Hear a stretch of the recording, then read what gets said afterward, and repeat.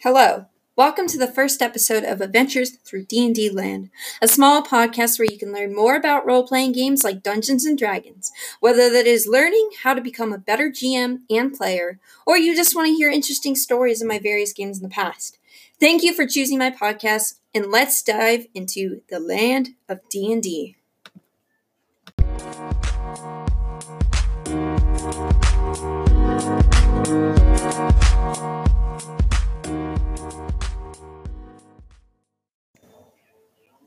Episode 1. Starting to Play.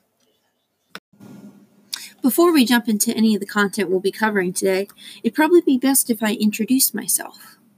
Hi, I'm Hannah, and I'm so excited to finally start up this podcast I've been wanting to do for a couple of years now. I've always been a fan of nerdy things like D&D ever since I was young. The first thing that I really devoted myself to was Magic: The Gathering, a tactical card game very popular amongst the world, giving Pokemon a run for its money. 2 years later, I found out about an RPG called Pathfinder, and I quickly began drafting up the fantasies that characters would be in the future, beautiful, elegant women. But I would never play them. They're too stereotypical. I had joined my father's game, my father being a very experienced GM, and I quickly learned the rules. Then, a few months later, I dropped and started playing my own games as a GM and a player myself. I had begun to GM for a couple of friends who didn't really know how to play D&D but heard a few podcasts, so they thought they knew how to play D&D. And I quickly regretted my decision as to learning that they didn't know any of the rules at all and they didn't want to pay attention to the story. I quickly ended the sessions after a couple of sessions itself, and I almost gave up on D&D just because I thought my friends ruined it for me and no one would ever want to play D&D with me ever again. Then I found my way into online D&D websites and I started GMing for more experienced players. It was a lot easier because maybe if I didn't know a rule, these experienced players knew the rules for me. And I found it fun because I didn't constantly have to repeat myself as a GM, which, by the way, can get really exhausting. But how do you even play something like D&D? Something that's complex and very intricate with details. Where would you start? What kind of books should you read? These are all questions that we will be exploring today, and so much more. But first, let's get a tad bit of history before we dive right in. D&D was first published in 1974, written by two brilliant people named Gary Gygax and Dave Arneson. At first, it wasn't called Dungeons & Dragons. The general idea from the game evolved from a gaming system called Chainmail, a small rule system that was supposed to simulate medieval combat. Surprisingly enough, D&D failed to find a publisher, but when they tried for the second time, they stumbled upon TSR and only sold 1,150 copies. Through many lawsuits, debate of not continuing the game, and the struggle of unsuccessful income, the game turned into the most popular RPG in the world. Millions of people play the game today. Who wouldn't? It's such a beautiful game with unlimited freedom. But are you playing it? Or maybe you want to play it, but you don't know how. I'm here to make this a lot easier, so pull out your notepad because we're going to dive into the world of D&D. D&D isn't as complex as it seems. I would recommend buying or finding a PDF of the player's handbook and opening it up as I talk about it. It helps to follow along in the book. The whole reason D&D comes to life is because of your imagination. The Dungeon Master merely brings the story to you, and your imagination takes the wheel from there.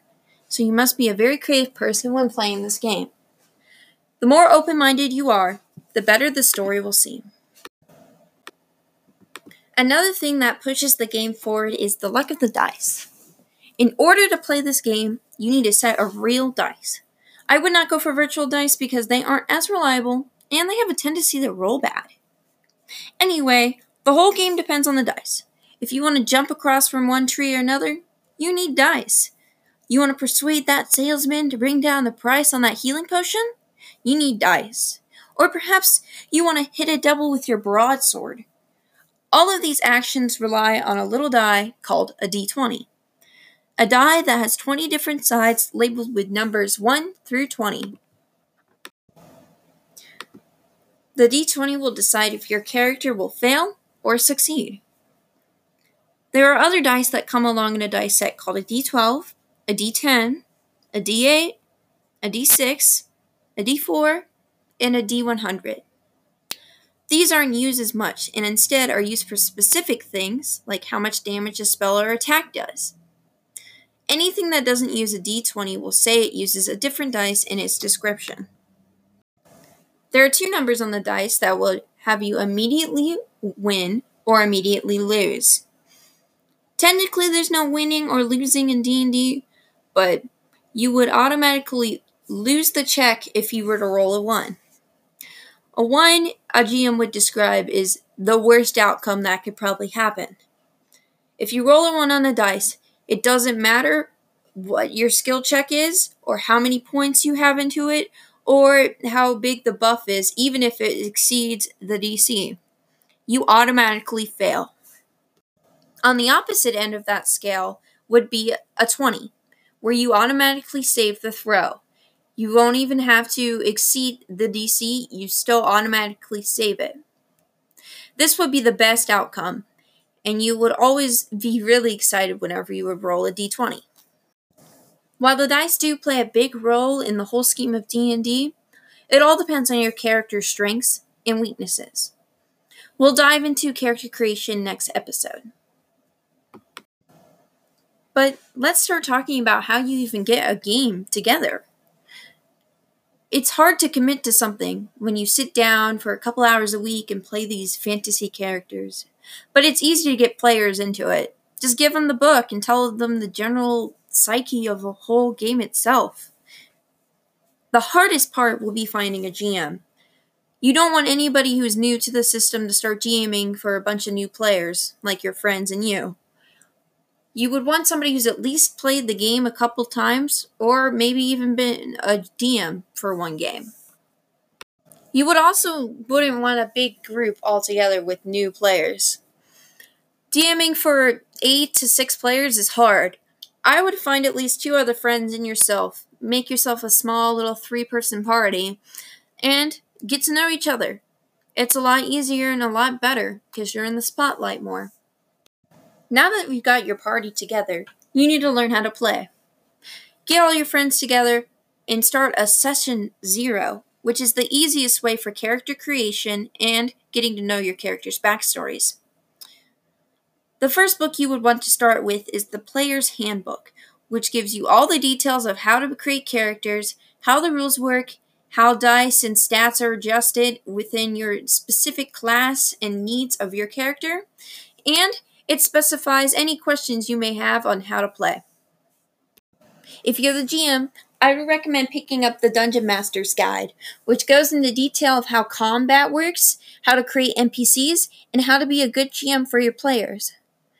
I would also pick up a Monsters Manual book, which you can flip out random monsters and NPCs that you might need during the session. D&D has a lot of third-party content and a lot of homebrewed content. If you're new to the system, I would not recommend picking up any other books other than the Player's Handbook, the Dungeon Master's Guide, and maybe the Monsters Manual. It will be really confusing, and new rules are always in third-party content, so just stick to the basics. That's all for the first episode.